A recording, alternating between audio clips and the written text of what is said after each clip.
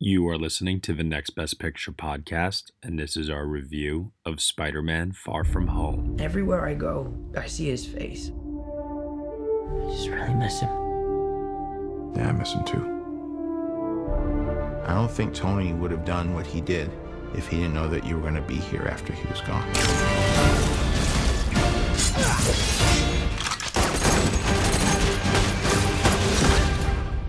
You gonna be the next Iron Man now? Well, no, I don't have time. I'm too busy doing your jobs. What? I'm kidding. Look, keep up the good work. Because I am going on vacation. Heads up, Nick Fury's calling you. I don't really want to talk to Nick Answer Fury. the phone. Why? Because if you don't talk to him, then I have to talk to him. I don't want to talk to him. You sent Nick Fury to voicemail? I gotta go. You do not ghost Nick Fury. What up, dorks? What's up? We're just talking about the trip. I'm here in St. Marco Polo. Oh, I think MJ really likes me. that reminds me when I first fell in love. You're a very difficult person to contact, Spider-Man. This is Mr. Beck. We could have used someone like you on my world. Your world? Beck is from Earth, just not ours. The snap to our hole in our dimension. You're saying there's a multiverse? We have a job to do, and you're coming with us. There's gotta be someone else you can use. What about Thor? Off-world. Captain Marvel. Unavailable. But I'm just a friendly neighborhood Spider-Man. Bitch, please, you've been to space. What do you want, Peter? I want to go back on my trip with the girl who I really like and tell her how I feel. MJ, I am Spider-Man. No, of course I'm not. I mean, it's kind of obvious. You're right, you may not be ready, but this is my responsibility. Saving the world requires sacrifice. Sometimes people die. I just always feel like I'm putting my friends in danger. The world needs the next Iron Man. You're going to step up or not?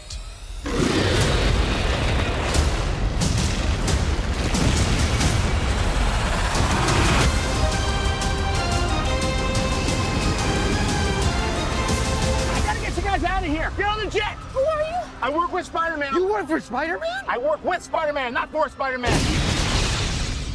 New plan. All right, everyone, you were just listening to the trailer for Spider-Man: Far From Home, and the story is as follows. Following the events of Avengers Endgame, Spider-Man must step up to take on new threats in a world that has changed forever. The film is starring Tom Holland, Samuel L. Jackson, Zendaya, Kobe Smulders, Jon Favreau, Marissa Tomei, Jake Gyllenhaal, J.B. Smoove, Jacob Batalon, and Martin Starr. It is directed by John Watts, written by Chris McKenna and Eric Somers. Joining me for this podcast review, I have Nicole Ackman, Hi, everyone. Katie Schaefer, Hello. and because it's a Marvel film and I love getting different people's perspectives on these kinds of movies, we have two guests joining us today. First up, we have from Shuffle Online, Catherine Gonzalez. Hi, y'all. And from Cinemania World, Dwayne Miller. Hey, everyone. All right, everyone. So, Spider-Man: Far From Home, the second film of the year that took its heroes international, but this one seemingly worked a little bit better than the last time. So, I have to say, following the events of Avengers Endgame, no small task, considering what an epic note that film left us off on. But not just that, Spider-Man is probably next to, say Iron Man, the most beloved character within Kevin Feige's MCU, and maybe the most beloved Marvel comic book character of all time. Now, we've already known that Tom Holland has proven himself to be quite the Spider-Man with Spider-Man Homecoming, and of course his small stints in Civil War, Infinity War, and Avengers Endgame. But now Far From Home, I would say in many ways, was a real test to see what John Watts, Tom Holland could really do with this character in pushing him forward in a post-Tony Stark world. That's right, people. I said it. If you're listening to this and you have not seen Avengers Endgame, I don't know what the hell is the matter with you. It's not our fault at this point. No, definitely not. But that is what this movie had before it, was it really had to take this character into uncharted territory and kind of twist some things that we have seen the character go through before in other iterations, but just within the context of the MCU. How did they do? Let's find out from everybody that's here today. Let's start off with one of our guests. We'll start off with Catherine. Catherine, what did you ultimately think of Spider-Man Far From Home? Yeah, like you mentioned, this film had a lot of stakes going for it in terms of moving the Marvel forward after Endgame. And I thought, considering the stakes, they did pretty well.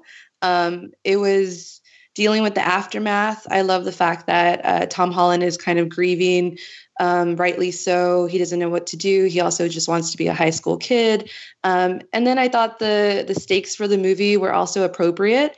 I don't know if we're going to get into spoilers or anything, which I can talk about later, but what goes on in the film I thought was appropriate for this kind of film after Endgame. So I really enjoyed it. And for me, one of the highlights is the visual effects in this film.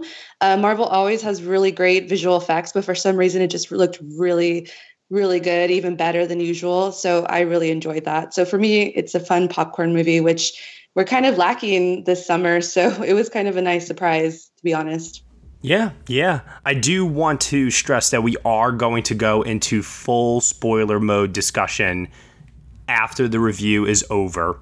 So for those of you that want to discuss this film's twists, the post-credit scene, and things of that nature, hold off. Don't worry. We will get there.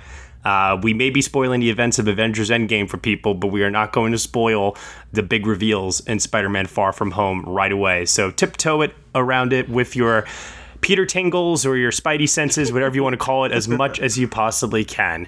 Dwayne, let's jump over to you. What did you think of Spider-Man Far From Home? So yesterday I actually watched it for the second time, and I definitely really enjoyed it the second time again. First time I really, really liked it, but I didn't know if I loved it yet.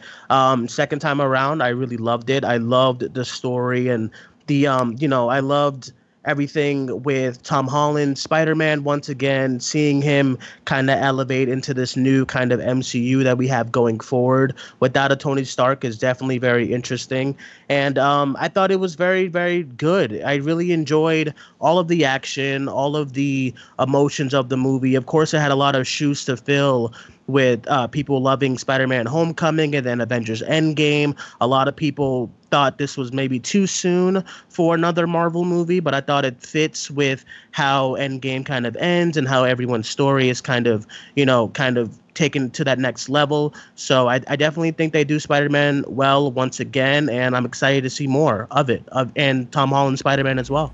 Alrighty. Let's hear from Tom Holland's mom herself, Nicole Ackman. So for any listeners of the podcast who have heard me talk about Tom Holland before, I love him. I got to go see this movie with my little sister, who is 16 and a true Tom Holland stan. And we had the best time. We are already talking about going back to see it a second time with both my parents. I think it's a really great family film. I think it's a really great not that it's just a family film, but I feel like that's something that we're kind of lacking right now at the box office, other than Toy Story 4. So I think this is a really good one. I think it's a great follow-up to Spider-Man Homecoming. I think it's a great follow-up to Endgame. I really love that they actually, kind of gave Tom Holland a lot of really nice acting to do in terms of his reactions to his, mentor father figure being gone. And I really also like that they kind of explored this dynamic that he has with Nick Fury. And I feel like you can draw some comparisons between this film and like some of the mid Harry Potter films, even in terms of, a young character who is coming of age and also trying to deal with the responsibility that's been thrust on him and whether or not he even wants it. So I thought that was a really cool direction to take the character in. Okay, great. And before we get to myself, Katie Schaefer. Well, I'm a big Spidey fan. I've read several Spidey comics, and I really think they handled this version of Spider-Man super well. Like they give him a wide variety of story development, allow him to really come into his own, and force him to ask questions that haven't been previously asked. All the time in the comics. We see Uncle Ben, we see the Green Goblin, we see all of that on the regular, whereas this forces him to deal with an entirely new situation. And I think Tom Holland is a perfect Spider-Man. And I feel totally justified in that because Stan Lee thought the same. So I thought that this one improved on the last one, mostly because origin stories are not my bag. And despite the kind of difference from the original origin story, this is something totally new and totally Spider-Man and gives us something fresh and utterly enjoyable. Yeah, I think I've heard a few comparisons to Spider-Man 2, the Sam Raimi popular film that everyone seems to love with this, because while Homecoming wasn't an origin story, it was taking this new version of Spider-Man and putting him within the world of the MCU. And yes, we don't get the Uncle Ben or him getting bitten by the spider and discovering his powers and all of that. But it still was a fresh introduction to the character in many ways for a lot of us. And his first real story. What I like about Far From Home, and by extension, there are some parts of the movie that I don't like because of this, is I feel like John Watts really doubled down on everything that they did right in Homecoming in terms of the humor, the action set pieces, the pacing of the film, the stakes. It just felt bigger, much like how Spider-Man 2 also found ways to push its main character forward and raise the stakes considerably. I feel like Far From Home was striving to do that in many, many ways here. And I do feel that there are times where Watts is able to juggle those moments very, very well. I mean, in my opinion, I think the growth that Peter Parker goes on in this movie, his journey, both as a high school student in chasing his high school crush, and also as this hero in a post-Tony Stark world where everybody is wondering who is going to be the next Tony Stark, and him having to assume that mantle or just even come to grips with the fact that it might be him. I think the film just handled all that so well. So well.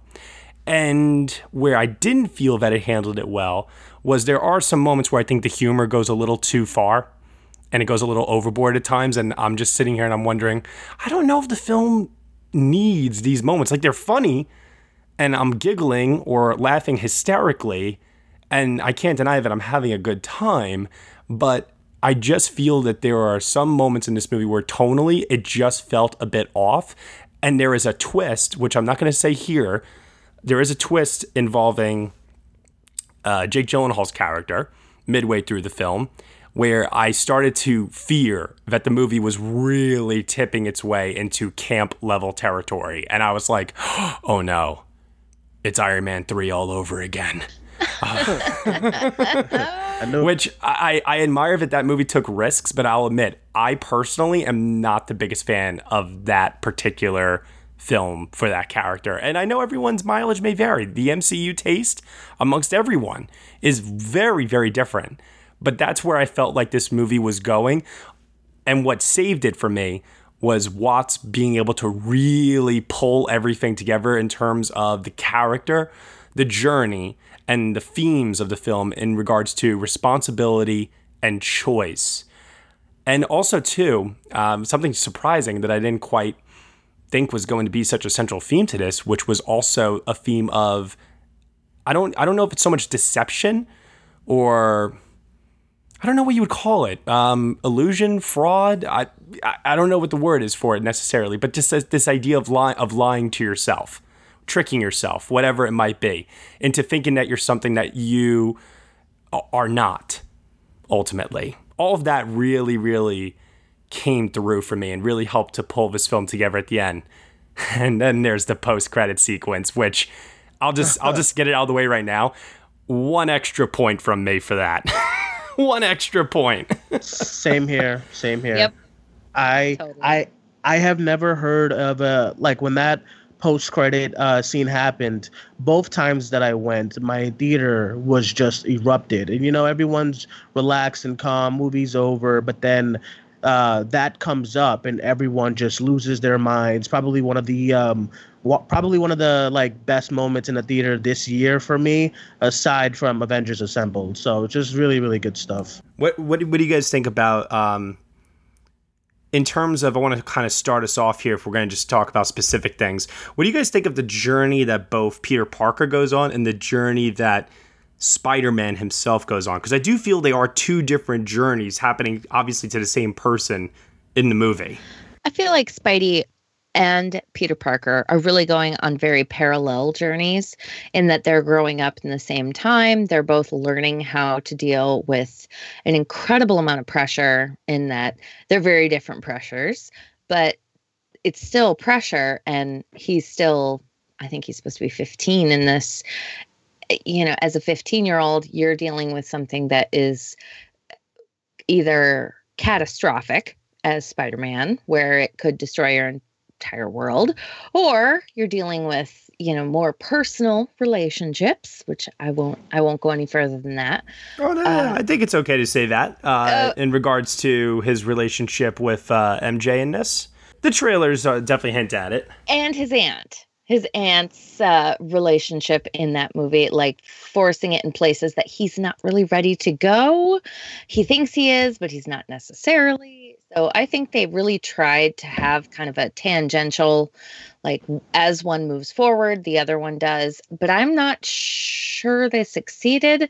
But I was still happy with how they did it. I think Spider-Man and Tom Holland as Peter Parker both really move forward, and it feels like a natural progression from the previous movie and from Avengers Endgame and Infinity War.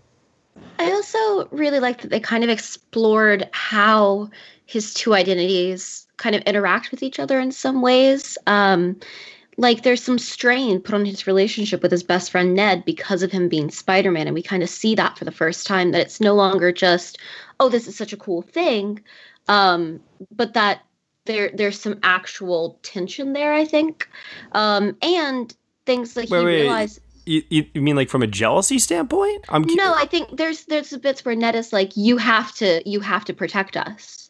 Oh, I see. And I think there's some pressure there in the same way that, and I think that also, I think, mirrors in some ways the whole Harry Potter thing, where like there is some strain in his relationships because even they start to look to him as the chosen one. Oh, that's very interesting. Yeah, and I think that's a pressure that he's getting, not just as Spider-Man, but suddenly it's kind of seeping into his life as Peter Parker, in the same way that he realizes that, whenever he has this sort of, I think I can say he has this romantic rival, and he kind of has the realization that like he is capable of really hurting this guy.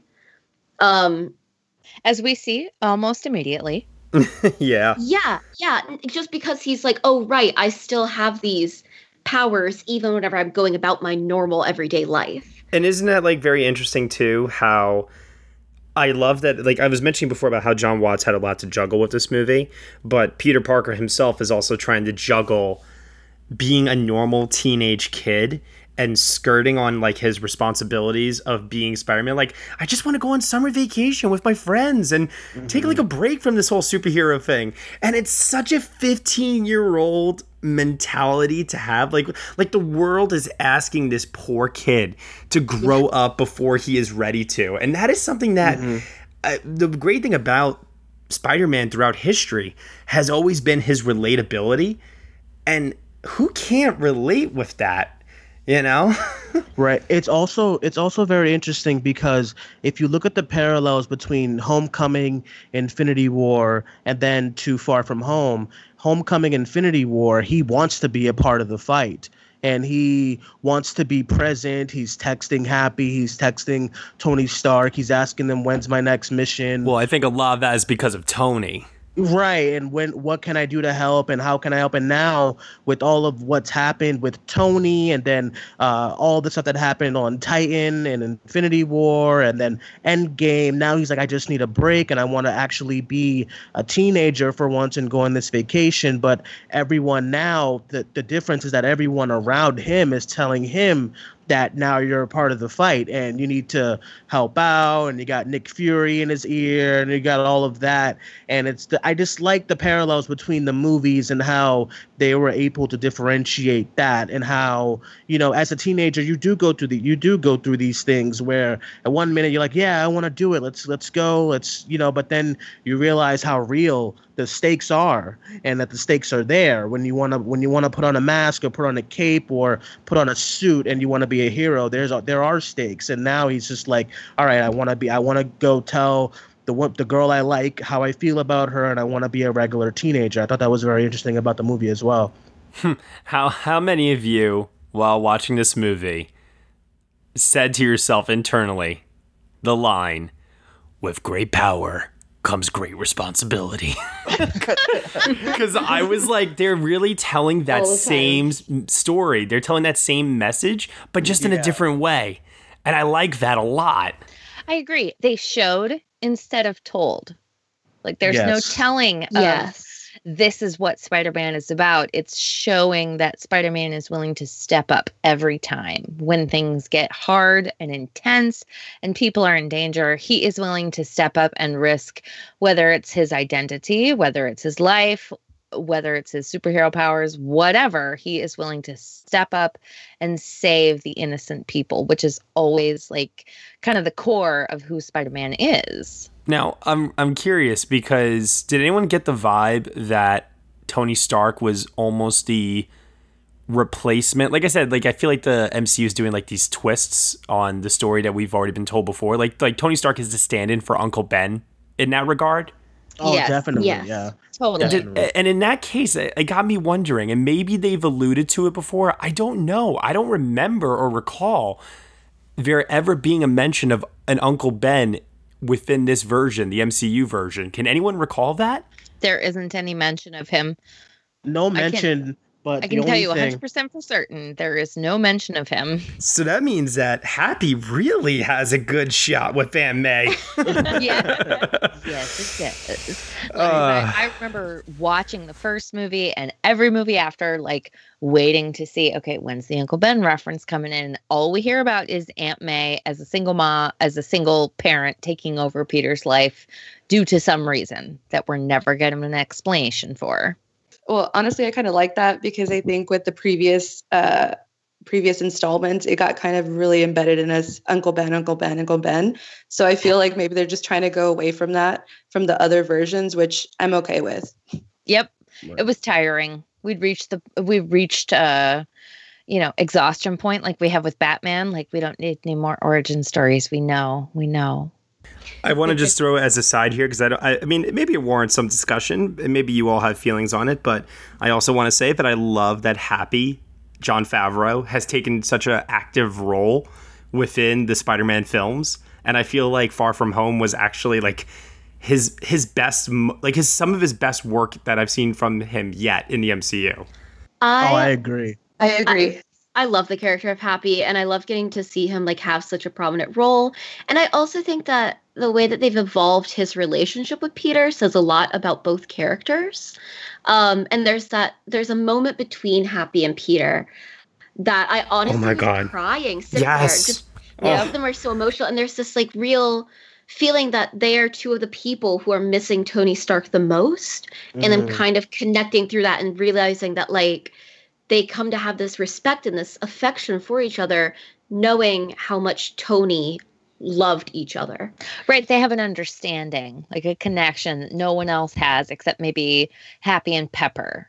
Yeah. Of this is what Tony meant to both the world and to us personally, is this kind of like this shining sun that brought sense and order and logic to the universe. Even in death, he is the hero. And I have to say, that was one of my favorite LOL moments of the entire movie, was the name of those damn glasses. Edith. Even in death, I am the hero. I'm like, what a narcissistic, such a Tony Stark thing to do. I love it. Yep. What a son of a bitch. Yeah. It was fantastic. I also love that Happy kind, in a sense, Peter, he's the only one that I think Peter really needs or needs him, because I feel like with the other characters, they're good, they have other people. So I love the fact, maybe that's why he's just more prominent in these films, because Peter Parker is young, he needs someone to look up to, especially now that Tony Stark is not there. So I think that's also kind of another bonding experience in terms of the MCU. Well, Nicole said before, there's a moment where Tom Holland puts on, like, he's playing with tech gear. Yeah. And Happy's just watching him, and it's reminding him of Tony, and it's just like, oh my God, like, because you know what it is? It's the way he puts on the thing on his hand. He does it exactly like how Robert Downey Jr. did it, like the motion, and it like triggered something in my own brain where I was like, oh my God, he is the next Tony Stark. I mean, Happy just goes between babysitting Morgan Stark and Peter Parker now. Yep, exactly. There's something in Homecoming that really, really bothered me. Now it bothers me a lot less. I have to admit, I really, really thought the Zendaya MJ reveal at the end of Homecoming was so cheap. Mm-hmm. And I really, really did not like it because it reminded me so much of, oh, we're going to be cute. What's your name? Robin. And I'm like, it's Dark Knight Rises, like, all over again. And I was like, damn it. Dark Knight Rises. I was like, they're just doing this shit to be cute, and I'm not falling for it. You know what? I have to say, in this film, I really fell for it because Tom Holland and Zendaya, how do I, it's Zendaya, right? All right, I just want to make sure I'm saying it right and I don't get like a bunch of hate mail for this. No, it's Zendaya. Tom Holland and Zendaya have unbelievably awkward, yet such pitch perfect chemistry together. It's great. They do. I really loved them in this movie. I kept thinking about how they become like one of my favorite on-screen Spider-Man couples, just because I think the reason why we all felt that way in Homecoming was because she didn't really have much to do in that movie, and she had a few lines. It was Michael Keaton's daughter. And then when I was like, why is she not in the sequel? I'm like, oh yeah, she probably hates him because her dad's in jail. Right. So when she says, oh yeah, my friends call me MJ, it didn't feel earned because this wasn't the main person they was focused on that movie. But this one, right off the jump, I mean, the first scene is like one of the first scenes with Tom Holland is him talking about how he wants to, wow MJ, and he wants to get with MJ and do all this amazing stuff overseas with her. And I really love their relationship too, because they had chemistry, but it wasn't like this, forced kind of chemistry. It was like just awkward, cute, shy chemistry. And then you get to learn more about her character in the movie too. And, and I just really enjoyed that as well. And I think this is such a great interpretation of the Mary Jane character, having read, I don't know, 3 or 4 iterations of who Mary Jane is, including like the original, much more 50s, milquetoast, white bread version of Mary Jane. She is totally a great progression from that, in that she's goth and she's creepy and she likes weird things, and how her and Peter connect and how intense and smart she is. All of those are great progressions from the original character, 60 years ago, 70 years ago. And it was great to see them give her an opportunity to kind of branch out, because I totally agree. In the first movie, she's given very little scope, and she's just kind of in the background, and it's kind of like almost an Easter egg that she's MJ by the end of it. Right. And it feels like in this, they did it well, and that they took that and then expanded on it in an interesting and engaging way. And I was just so pleased, because I was also worried. I was like, oh, how are they going to do this? Because Mary Jane can be handled in a few different ways. And I thought this felt very natural and like a good progression of a previously seen character that felt like something you can really enjoy and connect with.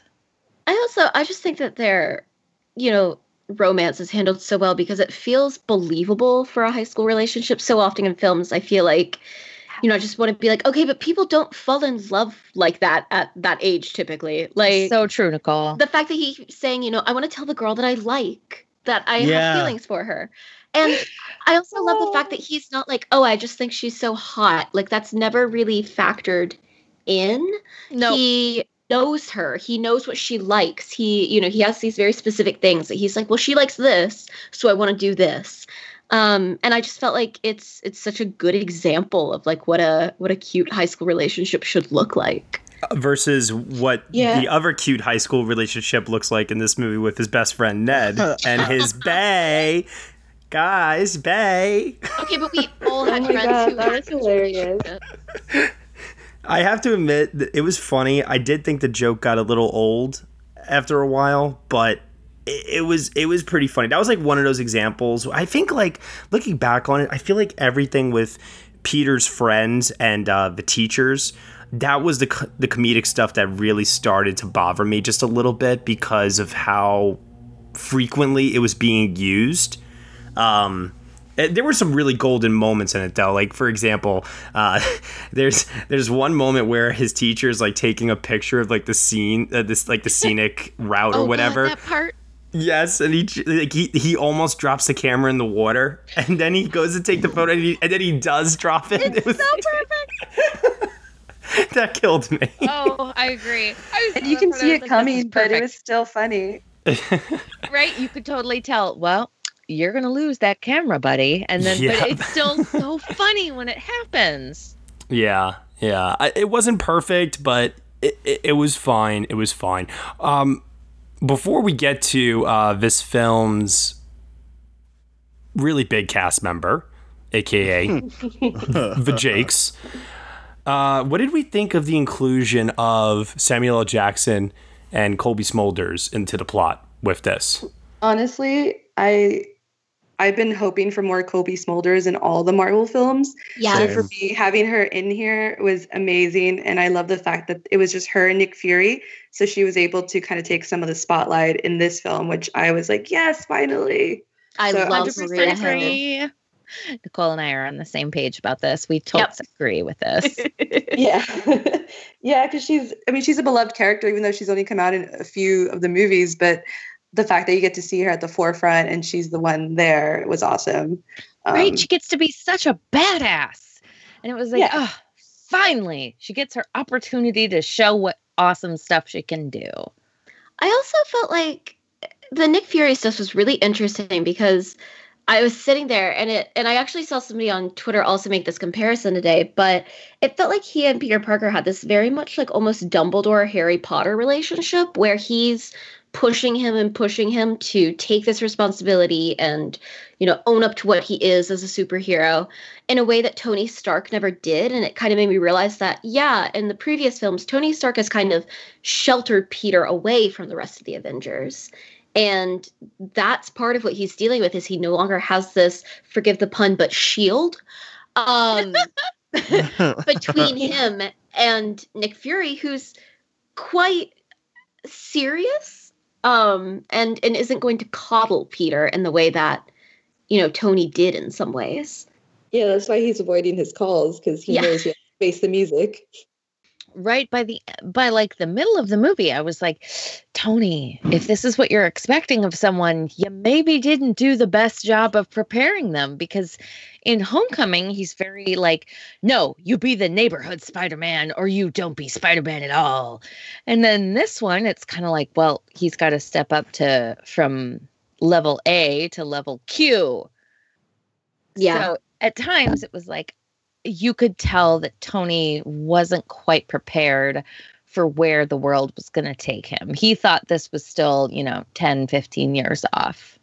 I also have to say there's that one scene where Nick Fury is kind of berating Peter Parker, asking him if he's actually serious about this. And all you can see from like the costume are Tom Holland's eyes. His eyes, yeah. Oh my God. So perfect. Oh my god. He's such a good actor. It's so crazy how, someone so young can be so so telling, and where, all you see is eyes. You can tell exactly how he's feeling, and then that leads into the, more development between him and Mysterio. And yeah, I love that as well. I have to admit, I was definitely, something felt off the entire time for me. About what? About Samuel L. Jackson in this movie. Okay. And then I understood later why. Oh, I wonder why. I was gonna say, but Matt, Are we got it before anyone else. And but we're not going to talk about it now. But what I will say is that while I was watching the movie, I was kind of taking points off of the movie for it. And then later, and then I have mixed feelings. Let's just put it that way, if that makes sense. Yes, it does. It does make sense, because I think in some ways it felt very spectatory from both Nick Fury and Colby Mulder's character, which we'll allude to. I don't want to say anything because I'm bad at spoilers. Yep. I'll say it. Well, we're all about to be pretty bad at spoilers, I think. We're going to try our best to tiptoe around this until we actually get into it here. What did you all think of Jake Gyllenhaal as Quentin Beck, a.k.a. Mysterio? Amazing. I loved it. I love Jake Gyllenhaal. He's one of my favorite actors today. A lot of his performances, he has such great range where you have mood swings with his character throughout the entire movie, where you're not just one kind of emotion with him, and then by the end you're completely this other emotion with him. And I thought he was great. I thought he was a very well addition, a very great I don't want to say that word, but I thought he was a very great addition to the MCU. In the first part of the movie, I was like, I wasn't totally on board. I was like, God, it almost feels like he's playing a stereotype of a superhero. Yes. But then I realized why he was doing that by the end of the movie. And in the second half of the movie, God, he's so good. It's the kind of I almost want to say chaotic energy that you don't often get in the MCU. You get it from certain actors here and there. I would almost, I don't know. It's really one of those things where I want to go watch it again, just because I feel like I even was missing things because I was my mind was in overdrive trying to figure out everything that he was doing. Nicole, I was watching this movie, and the first half, I was completely oh my God, they miscast him. Yep. Oh my God. I thought it was so awful. Honestly, I was not feeling it at all. And the only scene where I truly felt it was I actually felt it in the one-on-one dialogue scenes with Tom Holland, because the warmth of Jake Gyllenhaal really came through, and that likability that he has. And that did work for me on some level, but still, I was like, he looks so awkward in the costume. I don't understand the hair and the beard. I don't get it. And then in the second half of the movie, I was like, that is why you cast Jake Gyllenhaal. Okay. I was like, all right, it all makes sense now. As someone who's watched Okja, I was really hoping for a crazy Jake Gyllenhaal. I was like, come on, we need some crazy Jake Gyllenhaal, because he does crazy so freaking well. Put those eyes to good use. Yeah, exactly. And when he kind of transitions from one kind of character to another, it's so satisfying. And he really grabs the camp by the teeth, as it were, and rides it, because he is so okay with what he's doing. And I was on board for everything he had to bring to this role, and was very pleased that they cast Jake Gyllenhaal in it, because he feels very natural and as this character. And I was really surprised by that too. And I shouldn't have been, because of, like I said, this is why you cast Jake Gyllenhaal. But I was actually surprised because the route that I expected them to go, given how everything was initially set up. And mind you, I don't know the character from the comics. Oh, So I'm going into this completely blind. Yeah, I'm expecting more of this to be like a Doc Ock thing where I'm like, oh, they're setting him up as this good guy. No. And there's this backstory with his family, and there's going to be some sort of a tragic element to it. And this guy who's this, this amazing saving grace for all mankind is going to have this like tragic fall. I was completely doomed. Completely wrong, yeah. Oh, no way, it's wrong. If you know who Mysterio is going into this, like comic wise, cartoons wise, then you know where it's going. That's why I thought it worked so well. Because in the beginning, I'm just watching Jake Gyllenhaal's performance, and I'm like, it's so great because it's like he like everyone around. If you don't watch it, you're like, oh, this is gonna be another one of those same MCU kind of baddies and stuff like that, but it's just the way they handle it all. It's just so perfect. I felt like, so I really loved it. Really loved his performance. It really didn't sit well with me at first because I did feel that it was tonally off. There's a scene where it's like Jake Gyllenhaal, to me, it seemed like he was channeling like his inner Tom Cruise almost. And I think you all know what scene I'm like referring to.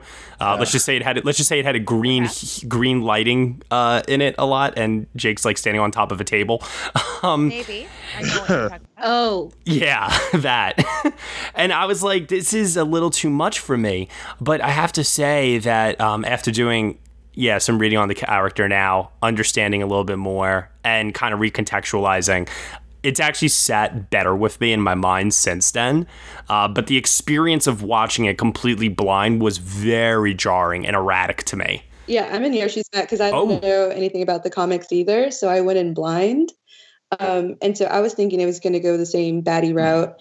And then, but in the beginning, the relationship between Peter and him, it did feel a little bit Into the Spider-Verse vibes between Jake Johnson's Spider-Man and the Peter Parker. So I was like, ooh, I like this. I like where it's going. And then it took a 180. So, but I really enjoyed the relationship, and Jake Gyllenhaal is just amazing. It did feel a little bit over the top, a little bit, what's the movie, Velvet Buzzsaw vibes, a little bit in there, but it was awesome. I can't wait till we talk about the spoilers because I have thoughts on that. Same. Yeah, there were bits where it felt over the top, but the farther that I got in, the more that I realized that was the actual character choice and not him overdoing what he was doing, if that makes sense. I agree. Yeah, I think they had a clear idea of what they wanted this character to be when they wrote it. And I think in that regard, Jake Gyllenhaal is the best actor you could possibly cast to play this. Maybe, honestly, if you couldn't get Jake, I would say Tom Cruise would have been the next best choice. Mysterio is traditionally such a cipher of character, and Gyllenhaal just brings his all to this. And I felt the same. I was like, I still, as a Spider-Man fan, was like, are they gonna try to make him a good guy? What's going on here? So even as a Spider-Man fan, I was right there with you guys. Like, what are they going to do with this character? Because the MCU is totally unpredictable. They could do something that you have no preparation for. So I just kind of sat there like, all right, where are we going to go with this? And then it went the way I was like 75% sure they were going to go, and was like, oh, okay, phew, I do know what's happening. I do want to comment a bit also before we get to final thoughts. One technical element that really stood out to me in this movie was the visual effects, actually. There were certain times where I thought to myself, all right, it's like your typical MCU special effects, nothing crazy. Like, I'm not really wowed by the elementals, admittedly, but there's this one sequence that was so Doctor Strange-like. Oh, yeah. Mm-hmm. Those visuals, the illusions were incredible. That was one of the best sequences. I think it's their best visual effects yet. Yeah. Yep. Oh my God, like, that honestly, was incredible. Like, they stepped it up like a whole notch. Like, that's why I mentioned it in my like initial thoughts, because that's honestly what stayed with me the most, because I'm a big visual effects person. So I was like, wow, you can notice it. And in this day and age, when you can notice visual effects, that means they're even better. Like, they're so good. I mean, and the fact that that sequence was so convincing that it actually had the ability to fake us out at one point. Yeah. And I think you all know what moment I'm talking about there. Yep. And then when we get to the finale of the film and they play into it a little bit more, now we as an audience, because we've been faked out before, we don't know what's going to happen. And I was even more on the edge of my seat. And upset. Yeah. Yeah, and I think it's something that I think just going into a Marvel film, people expect the visual effects to be really good, but I don't know if they appreciate the visual effects and what Marvel has done in terms of that, like moving it forward. So for me, I was like, oh my God, this is amazing. And I hope people really appreciate what we're watching because it's not an easy feat to do. And it played into the storyline. Like if they didn't do that well, it would have been like, that's it. Like it would have sucked. So Totally agree. It would have been terrible. Like you had to pull off the special effects in order to sell the story. In the same way that like Ant-Man had to pull off the special effects in order for us to buy into the story it's selling. And Spider-Man goes way above and beyond Ant-Man, of course. But I totally agree. It was inherent upon them to provide the good special effects in order for us to be like, okay, I believe you and I'm willing to buy into this narrative and these emotional stakes that you're selling. There was a moment that was like genuinely frightening just because of how good the visual effects were. Yeah. We can get into that in the spoilers. I think we're at that point where we're close. So why don't we pass it off to any final non-spoilery thoughts? Dwayne, I'll throw it over to you first. Anything Spider-Man Far From Home that we did not talk about that you wish to say, or you want to reiterate some things? So one thing, it's not really like with this movie, it's not really like a main problem, but just one thing that kind of like bugs me about the newer iteration of Spider-Man and the character and the suit and all that stuff. Marvel does this thing, like the MCU movies, they do this thing where you like with the skin tight costumes, they kind of cover it in a lot of CGI. It's kind of like what happened in the Black Panther third act. I know a lot of people kind of talk about how the CGI in that third act is not always the strongest and stuff like that with the Black Panther's suit and Killmonger's suit at the ending. And the third act of this film, I kind of was feeling the same, not with the visual effects around Spider-Man, like all of the elementals. I thought they all looked really good, like as far as the water one in the beginning and then the kind of cloud looking one looked cool. But when it came to Spider-Man himself, I did see a little bit of hiccups with the CGI looking like really video game-ish. But other than that, not much else to talk about because I can't wait to get into the spoilers because I had a really good time with the movie and I love it. It's just another step forward in a good way for Spider-Man. I cannot wait to see where they go with his story, especially with that post-credit scene and what that means for the MCU and for his story. Yeah, the one scene with the suit that really bothered me the most actually was when he's wearing the Stark Spider-Man suit and he goes backstage to speak with Aunt May, and Tom Holland's face can be visibly seen. It was so clear to me that was a floating head on top of a CGI suit. It did not look right. That was the one thing that I was just like, "Oh, you are breaking my illusion, sirs," and ladies, whoever's working on this, aliens, I don't know, wizards at MCU. In any event, ready. Dwayne, what grade would you give it out of 10? Out of 10, so first watch, I was giving it about an 8. Second watch, enjoyed it 1,000 times more, so I give it about an 8.5. We don't do 0.5s here, so if you had to choose between an 8 or a 9, what would it be? I'll do 9 because I enjoyed it a lot more the second time. Okay, all right. And also, too, not 1,000. We say 3,000 around here for the MCU, all right? We love it 3,000.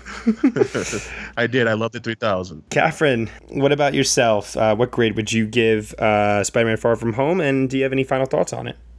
Yeah, I guess I know you guys touched on it a little bit, but I loved the awkwardness of Peter and MJ, but more so not because of Peter's awkwardness, because of MJ's awkwardness as well. I feel like a lot of the previous MJs were always like, they were the ones that were in control sort of. And I'm just like, no, it goes both ways. So I love that young audiences seeing this can feel a little bit more, see more authentic relationships on screen. So I like that Marvel's doing that at least.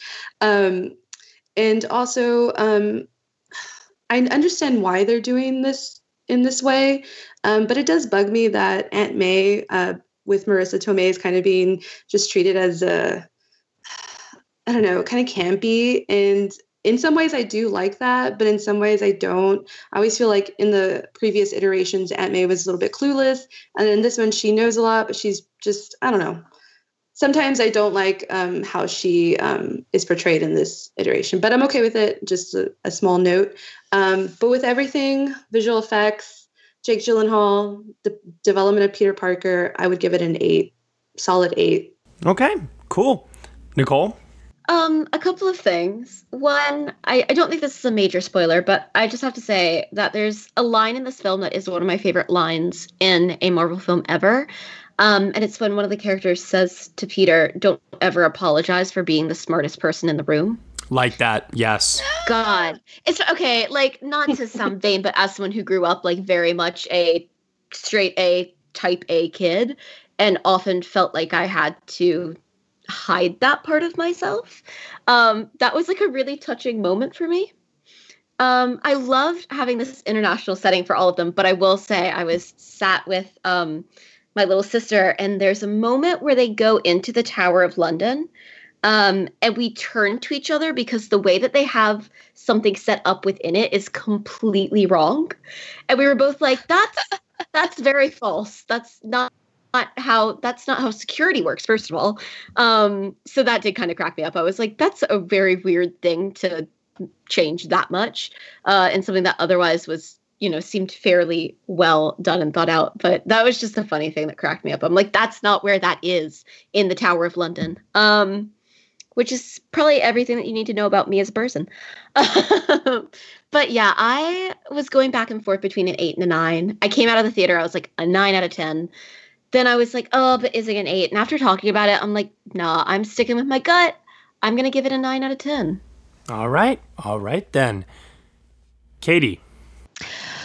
Well, I really enjoyed this movie. I thought it was great. And I am just going to cut to the chase and say I gave it a 9 out of 10 because it really exemplifies what I think of when I think of Spider-Man.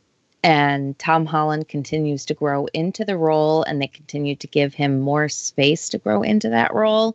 And I really appreciate that as someone who's a big Marvel fan and really into comic books and really into how they have developed Spider-Man over the 40, 50 years or whatever, that he's been a character.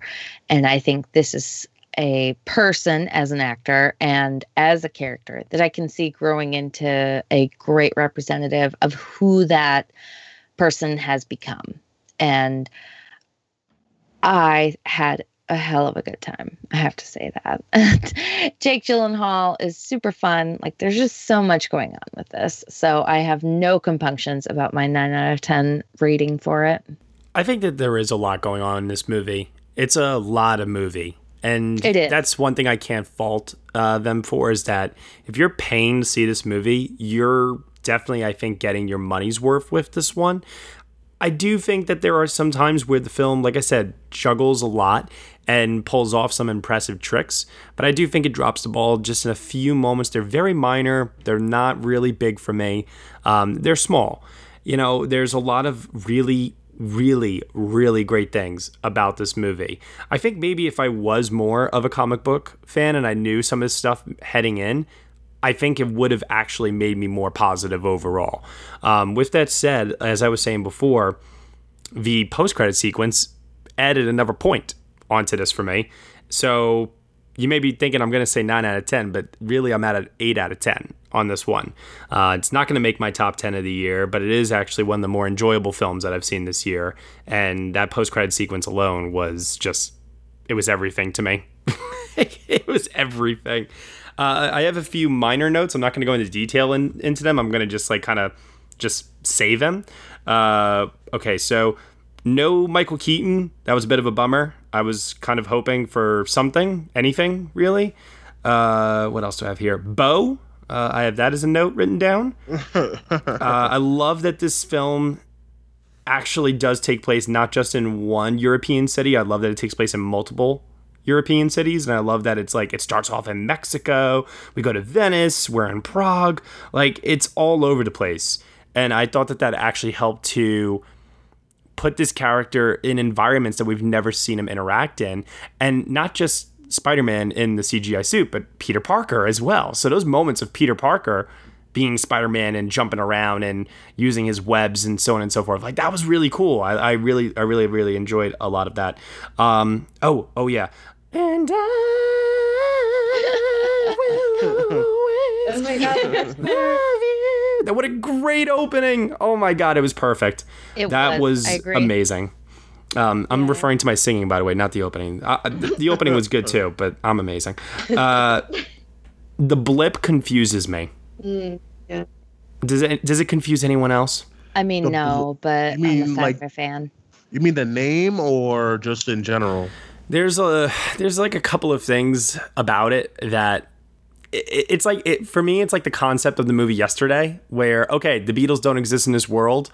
So what does that mean for pop culture? What does that mean for just the current state of the world in general? And I feel like this is something that's so big for the world in general, but there's just like a lot of unanswered questions about the movie does not address. Does that make sense?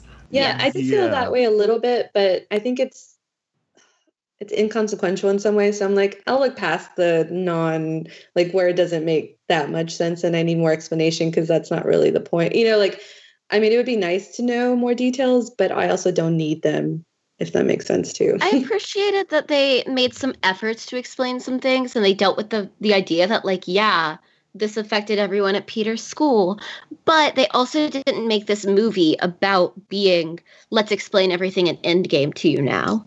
Yep, I agree. Because it obviously was very influenced by Endgame, but it also didn't feel like it was just a response to that. Yeah. There's a line in the movie where they actually say it's time to move on to a new phase or something like that. And I was like, oh, okay. I see what we're doing here.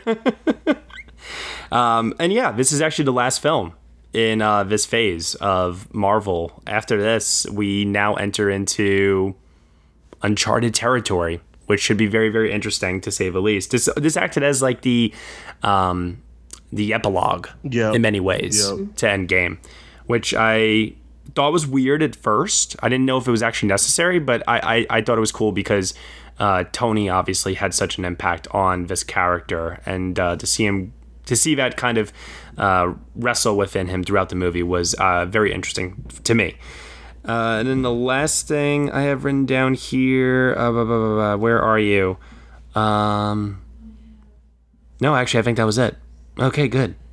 Awesome. Everything else is spoiler related, so let's get over there. Let's go. Yes. Let's go into the spoiler verse. All right.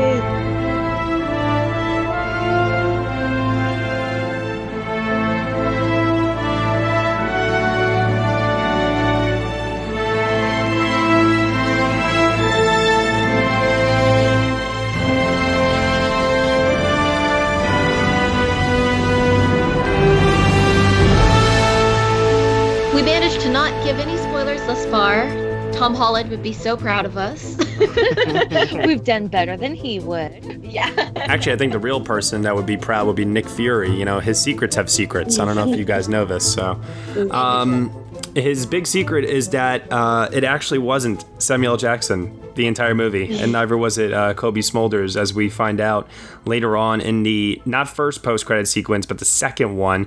They were actually the Skrulls, which initially confused the hell out of me, and I didn't understand A, its implications, and B, I was like, okay, now I understand why I felt like these characters were acting out of character now the rest of the movie, but I didn't really quite understand what the point of it was. Can someone here from a comic book standpoint like tell me why this means anything? Well, I mean, for me, I know I know there's been a lot of theories of, ever since the Skrulls were introduced in Captain Marvel, of which Avengers could be a Skrull, and a lot of people were saying, oh, maybe Nick Fury. So I feel like they were kind of just playing on that aspect of it. I definitely agree that I didn't really see the point. Like, for the two post-credit scenes that we had, the one of them I really, really loved, and I, could not stop talking about. This one I was kind of underwhelmed because I don't really see the point of it, and I don't really see why he needed to have, Talos, cover him. But I guess they're gonna explain that in the next coming movies and stuff. So I mean, the biggest thing to take away from it is, as much as we were saying before that Peter Parker needed a vacation after Endgame, I guess Nick Fury really needed that vacation after Endgame, because not only did he blip for 5 years, but he also decided to take that vacation in space. So whatever. I don't know. I don't get it yet. I think for me, when I saw that, it just made the movie feel a little bit more contained and just more Peter Parker story. It kind of reiterated that. It felt like, oh, if Nick Fury thought Peter Parker would be okay, he trusted him to be okay. I felt like that's what it was. Like, he needed to go through his whole development, believe in himself, and then he's going to go into the next phase. We're going to go into the next stage where he's already fully developed. He believes in himself, all that kind of stuff. So for me, it was kind of nice. It was just like, oh, he didn't have to be there because he knew it would be okay. So that's how I took it in that sense. Maybe it's, there is probably going to be something why it was like that. But that actually made me feel better about the movie in some ways. Like, oh, and that's what I talked about in the beginning, is just the stakes of this movie felt appropriate. Especially given Jake Gyllenhaal's character, I guess now we can say it, when he turned out to not really be a villain, a superhero. And so that just made it feel a little bit small, but I like that. I like the fact that it wasn't going to be this whole end of the world thing, because we had so much of that with Endgame that, just like Peter needed a break, I needed a break from that too. And so I enjoyed that it was just this self-contained Peter Parker needs to grieve over Tony Stark and move on, and then we can all move on as well. So that's what I took away from it. I agree. And I also, to me, it kind of excused the fact, because I was throughout, that second part of the movie being like, seriously, like, Nick Fury wouldn't pick up on the fact that this guy is obviously like a little too heroic for what he's saying he is. And I'm like, oh, okay, well, if it's not actually Nick Fury, it all makes sense about like why Peter had to handle literally everything. Right? I totally agree. I am on the same page as y'all. Like, I felt relieved when I was like, oh, okay, thank God. This explains it. And I was happy to see that they were, as opposed to Endgame, they were giving us a hint as to where the future is going with the post-credit sequences. But it did make much more sense when I saw that the Skrulls were the Fury and Kobe Smulders of the movie. And I was okay with it. It felt like, oh, okay, I can get behind this, but I need more explanation for why you did this. It can't just be this. Yeah, the what is fine, because it helped to explain behaviors that I was like, wait a minute, why are they... Right. Yeah, but I don't understand the grand scheme of... I don't understand the grand scheme of things. It can't just be that. Like, if this is the story you're gonna tell, you have to justify this behavior. And I'm sure they will in the next phase. Right. I also think, to me, it kind of also was saying that, like, Captain Marvel is where we're going. Like, yes, Peter Parker, but also remember that, like, cosmic. We're going. Yeah. Cosmic. Captain Marvel is also the new, captain of the Marvel ship, truly. Yeah. Spider-Man is the new Tony Stark for planet Earth, and Captain Marvel is the universe. Yeah. Yeah. I mean, it makes perfect sense. Parker just needed to get it together. He just needed to get it together, and now they're all good, and then they can move on. Well, does he have it all together? Because that post-credit sequence... Somewhat. So this whole movie, Peter's like concerned about his secret identity getting out to Is he though? so many the people. man takes his mask off at every possible opportunity. And then At that the first scene bar? where he's like, "Hey, I'm swinging. You know what? around That in my scene clothes." where they were in full costume and they were talking at the bar, I too was like, something about this is not right. And either this is the worst mistake I've ever seen in a movie, or they're about to make the reveal. And if they do make the reveal, then why is Peter Parker dumb in this scene?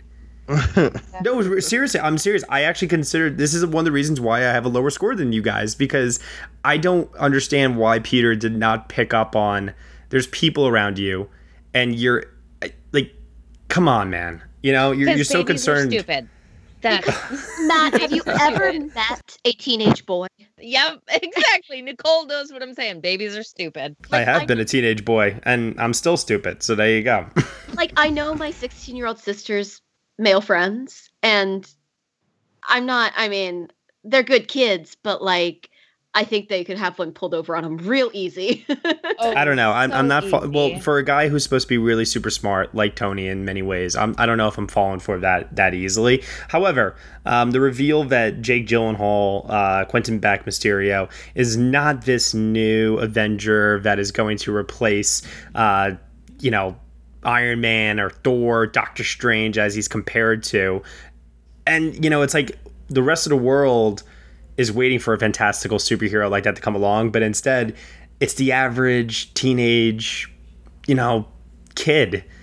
It's that relatable person, and I think that actually kind of helped sell the message of the movie a little bit more to us in terms of the relatability of the character, that a hero, as Spider-Man Into the Spider-Verse told us, the hero can be anyone.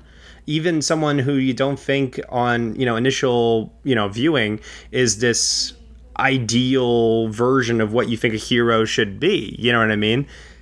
I really love that. And I think that the fact that Peter has these moments where he's dumb, and the fact that he's so eager to hand over the reins to someone else, are also kind of why he is the next Tony Stark in some ways, because Tony made a hell of a lot of mistakes. Mm-hmm. And point. the thing about Tony Stark is that he moves past his mistakes and he doesn't make them again. And I think that that's what we're seeing with Peter Parker as well, is that it's not that he's perfect, because he's far from perfect. It's that his heart is always in the right place. And what we've seen, why he messes up, is that he's so looking for someone else to help him out. And he's so looking to not have to be the one to have all the answers and to take care of everyone, that he looks over these very obvious signs that sometimes, and makes these mistakes. And I think that is part of what's so endearing about him, is that like, even his mistakes don't come from a place of arrogance or a place of overstepping his boundaries. They come from, I think, something a bit more genuine. Priorities. Yeah. He just wants to have fun with MJ and spend time with her. I get it. I totally get it. A regular teenager. Oh my God. Yeah. What do we think of MJ discovering his identity on her own? Which I'll admit, I loved it. I loved it. Perfection. I loved it too. I loved it too because all the other kind of Spider-Man movies, when they find out, they're like this big shocking moment they never knew. All those times like where I was saved by Spider-Man and you were completely nowhere to be found. I like that MJ was like, dude, every time you're gone, your Spider-Man shows up. I mean, you're Spider-Man. I like that a lot. 'Cause she's so blunt, and that's what I loved about her. She's just so real and blunt. Like, you're Spider-Man. Okay, what about today? Today you just disappeared and Spider-Man showed up. And then Peter's like, oh, no, that's Night Monkey. And I love that. Night Monkey. I thought we were going to go this whole podcast without mentioning Night Monkey. Thank you so much for bringing that up. My favorite superhero is Night Monkey. It's really niche.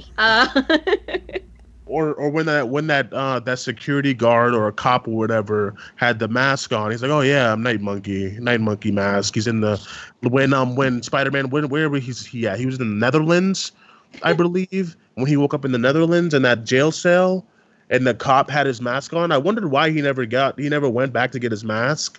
But I mean, oh well. Did anyone notice? I overheard this, and I'm not. I don't know if it's true or not. But so Quentin Beck is revealed to be just a guy, a former Stark Industries employee who had a hand in creating what was known as BARF from Captain America Civil War, which was the the virtual reality thing. Listen, I'm not a scientist. And so he has like this group, like this team of people behind him that are creating this illusion and selling that Mysterio is like this new Avenger that's going to take the place of Tony Stark for the world to see, right? Somebody pointed out to me that the guy behind the controls is the kid from A Christmas Story. Can anyone confirm this? It is, yeah. What? Yeah. No way. Okay. So that was really cool because I think they've left it open for some of those side characters to maybe return in a sequel. And as I was saying before, the fact that Michael Keaton is not in the movie, I think with the reveal at the end, now that it's been made public that Peter Parker is Spider-Man to the rest of the world, I do think that there is room to bring back some characters and to play around with that maybe a little bit more so. So I'm hoping that they go in that direction. But anybody want to just, because I could say it, but I want someone else to say it. Can someone just say the scene that almost gave me a heart attack? J.K. Simmons. J.K. fucking Simmons. Yeah, my theater, my theater erupted. Like literally, there was a guy next to me who jumped out of his seat as if like your favorite team just scored for the Super Bowl or the World Series, anything. He jumped up and it was like, oh my God. And everyone was freaking out. Then there was another person next to me who was like, oh, what happened? Who's that guy? I was like, are you kidding me?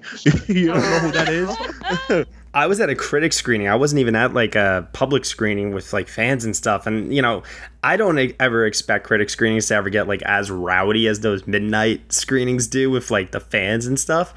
And people went nuts during this moment. I mean, like audible screams from so many people when he appeared on screen. I was the happiest I've been in a long, long time in that moment. I mean, just like pure giddy joy. It was everything to me because I was often wondering if they were going to bring Jonah Jameson back into the Spider-Man films.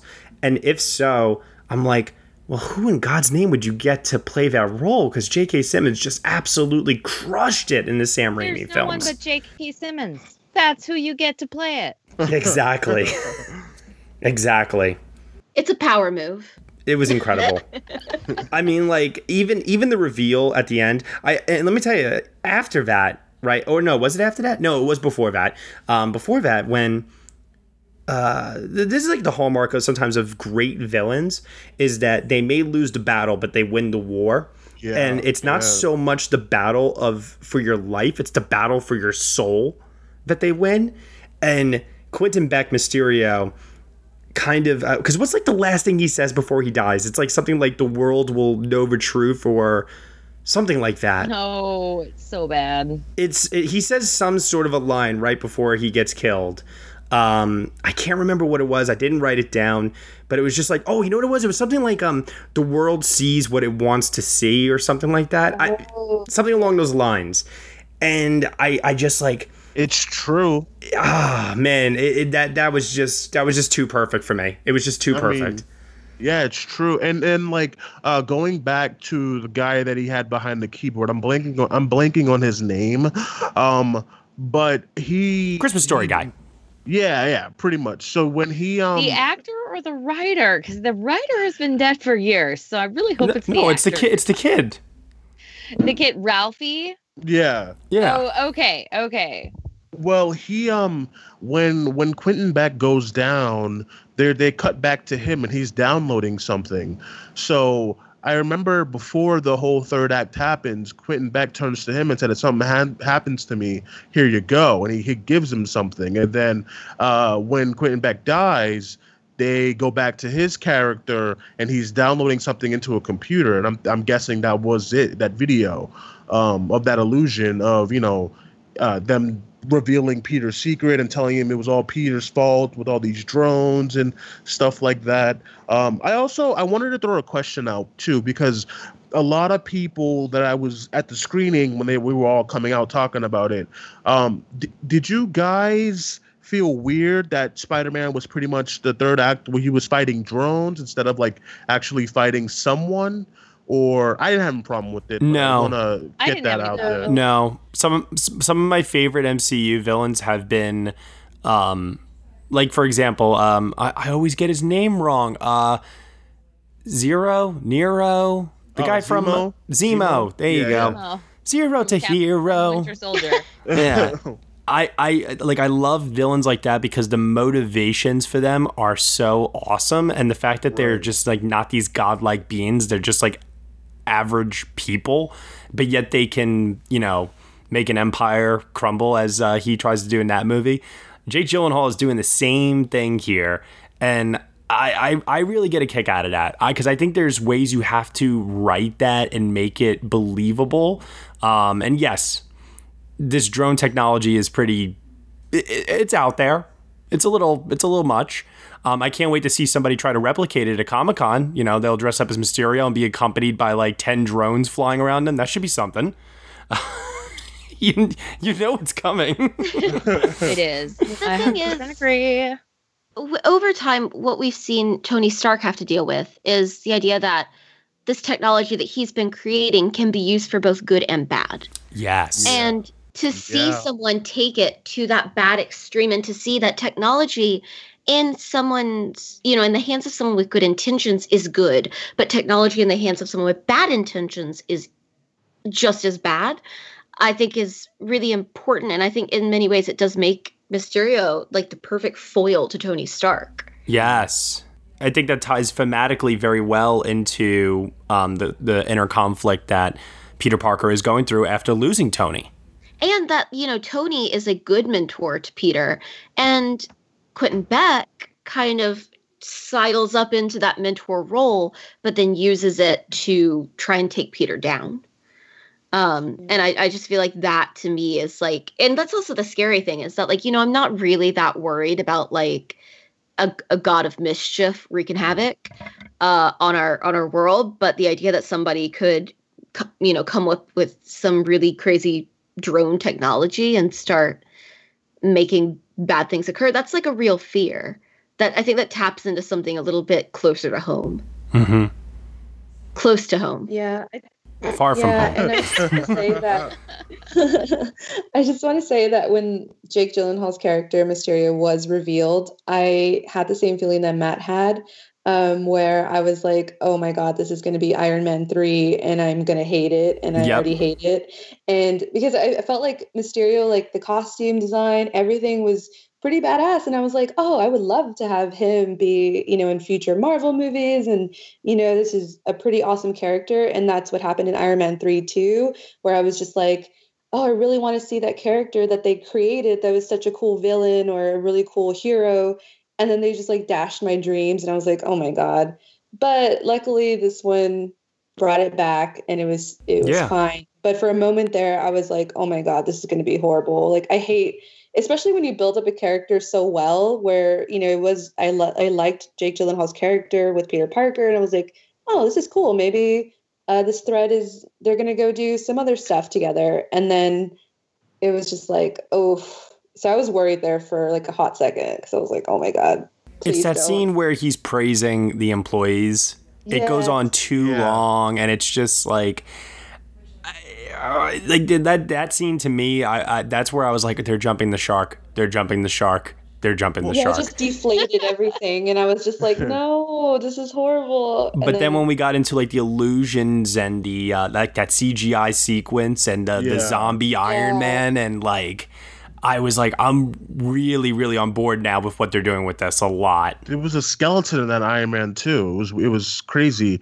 But as far as the Mysterio reveal scene, so I think because knowing all about Mysterio going into the movie and knowing that, like, I was interested to see how Marvel was going to do it because they were kind of like the marketing was like, side by side with Mysterio. He's the main guy. He's helping Peter Parker. This is a new hero. But deep down, if you knew Mysterio, like, okay, they're going to pull something. But I felt like it was all about the execution of how they do it, how they switch his character. And I thought they executed it really well because I did think it was going on a little bit too long with him being good. I was like, all right, I hope that he doesn't turn good like randomly in the third act. Let's have him. I mean, I hope he doesn't turn bad in the third act and then he's only bad for like 20 minutes. I want them to develop that. So when Peter leaves the bar and then all the stuff starts going away, I didn't realize that was the reveal scene. And then he starts grinning and then he's like, get this suit off me. I loved all of that. I love that he became so narcissistic right in that moment. Like, and then he's on the table, he's boasting, he's bragging. He's like, this was so easy, a silly kid. I also love the line where he's like, no one cares if you build something like this, but if you have somebody with a cape and some stupid lasers and stuff like that, they'll buy it, and they'll buy it that you're a superhero. They won't call you a superhero if you're just some scientist who built this kind of, technology. If you're a superhero, you're going to get praise, you're going to be seen in the public eye, and I love that dynamic. It made me wonder too, what's your plan when real shit hits the fan? Same. I was like, dude, the Earth has been having problems for years. You can't fucking hide this forever. Obviously, Captain Marvel's going to come back at some point. Thor is going to come back at some point, and they'll be like, okay, but do some real stuff. They're going to be like, Mysterio, yeah, help us out, man. Right? What's up? Like, fuck, I don't have my drones. Shit, I don't have my drones. How do I help? Right? But I dug it. It'd be like it'd be like they're trying to dial Mysterio and he ghosts him the same way that Peter Parker ghosts Nick Fury. I also feel like that's the beauty of this character, though, is that he's all like, I've got it all figured out. Yeah. But he really doesn't at all. One tiny piece of a drone is gone, and his entire plan falls apart. Yep. Last thing I want to just touch on before we go in regards to the spoilers here. Peter's identity being revealed and what that means for him moving forward. Because quite a few people in this movie knew, right? Happy knows, Aunt May knows, MJ knows. It feels like a lot of people already know. So now that the entire world knows, Ned, now that the entire world knows, what does that mean? Do we think? I just want to see... I want to see the reaction of that kid at his school who hates him but loves Spider-Man. Yeah, Grand Budapest Hotel. What's up, dickwad? I love that. Doesn't he become a character in the comics? Something doesn't he do something else? Kind of, not really. Yeah. I think at one point he gets access to the Venom suit, but not really. Yeah. I would like to see him get more.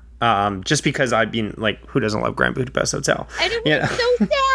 Him messaging his parents I haven't talked to you for weeks. Oh, well, I'm sorry, honey. You're going through a bad time. I like that they were able to utilize his social media to find out where they were. Yes. And he's oh, Spider-Man follows me, and then that's they're about to die. That's his last thought is that Spider-Man follows me on social media. Ridiculous.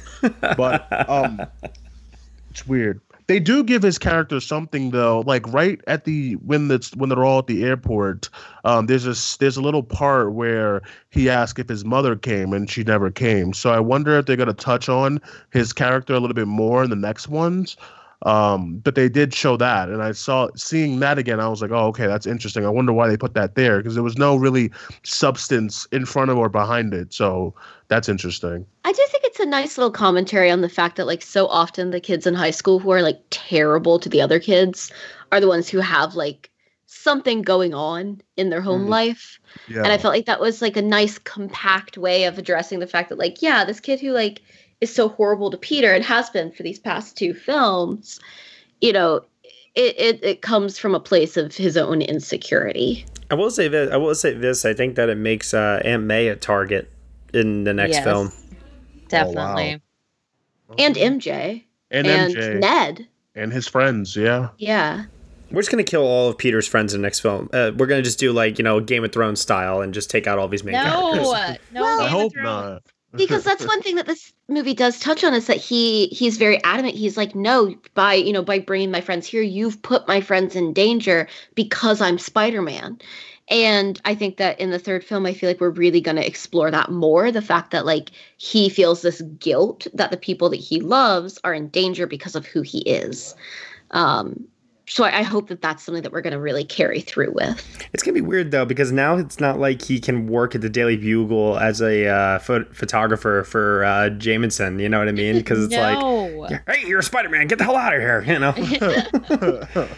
I don't know. It's going to be interesting. Like I said, I think that they're doing a great job of acknowledging aspects that worked in the previous films, but putting their own unique twist on them within the world of the MCU. And that's very, very exciting.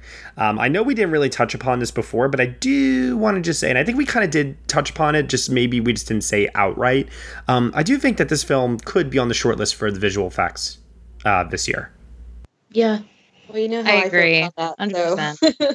Like, I mean, I don't think it will be nominated. I don't have it in the nomination slot, but I think it could be at least on the short list. I think it gets nominated for sure. Just due to that dream landscape that looked almost Spider-Verse-y is definitely, I think so. It's the best. Oh my God! How did I forget to bring that up? Yeah, spoiler. Last spoiler. Jesus, they vaguely mentioned a multiverse. Yes. At one point. But that's a fake out.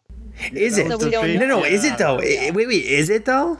Well, that's what I'm saying. We don't know. In the context of the film, because it is Quentin Beck that says it, yes, obviously it is a lie. But the fact that it's even just brought up, it made me just sit forward and just be like, oh my God. Guys, what if there was a world? What if, oh my God, Tobey Maguire, Andrew Garfield, and Tom Holland are all in the same movie as different versions of Spider-Man? That's what I wanted, honestly. No, I wanted that kind of like, I just wanted Tobey Maguire to just come out of nowhere and, you know, you had the multiverse, but that was one of the things that I wanted to see more of, but then they revealed that it was a fake out, that he said, you know, there was a multiverse. But in the comics though, there is a, like, Spider-Man's Earth is 616, and that's what you know, Quentin Beck said this Earth was. He said, this is the Earth of 616. 616. I'm from the Earth, blah, blah, blah. So maybe he does know about the multiverse, but I don't know. But if it's an illusion, apparently. It also felt like such a funny gotcha at the audience, because obviously, like, so many of us, I feel like watching it, like, had a mini freak out of like, oh my God, the multiverse is real. And then later it's like, oh, okay, yeah, they got me. Like, well, I think for now we should all assume, yes, they got me. And then I will be very curious if, like, in another post-credit sequence or something like that, there is like this huge reveal. And next thing you know, there's an animated Jake Johnson version of Spider-Man from Into the Spider-Verse, like, interacting with a real life Tom Holland. I'll be like, oh, who framed Roger Rabbit for a new generation? My God. Don't tempt Sony. They would do something like that if they found out people wanted it. Like, you know, have them all. I do want it. That's the thing. Tom Hardy's Venom's in there. Just a bunch of stuff. So, I mean, I don't know. I kind of do want it, even though I think Venom is trash, and I do think that this idea, although cool on the surface, could get extremely mishandled. I don't care. I want it right now. I don't care. All right. Thank you, everyone, so much for this. This has been a tremendous amount of fun. Catherine, tell everyone where they can find you and your work on the internet.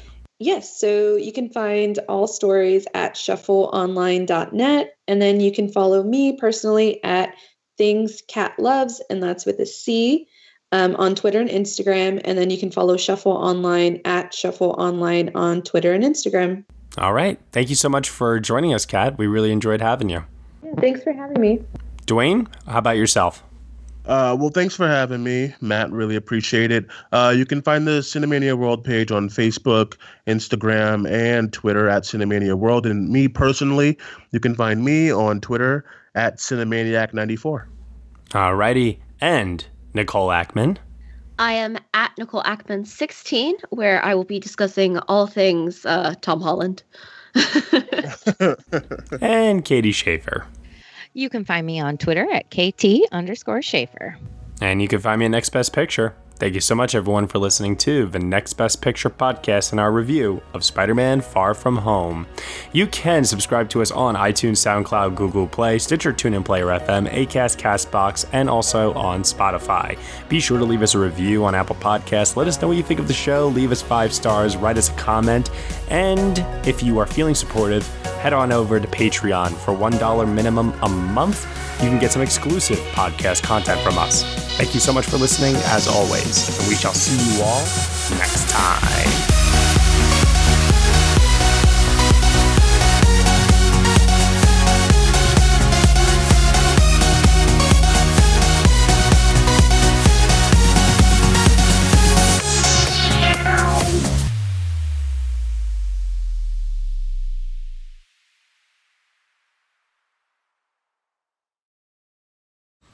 Man, that sunset is gorgeous. Grill, patio, sunset. Hard to get better than that. Unless you're browsing Carvana's inventory while you soak it all in.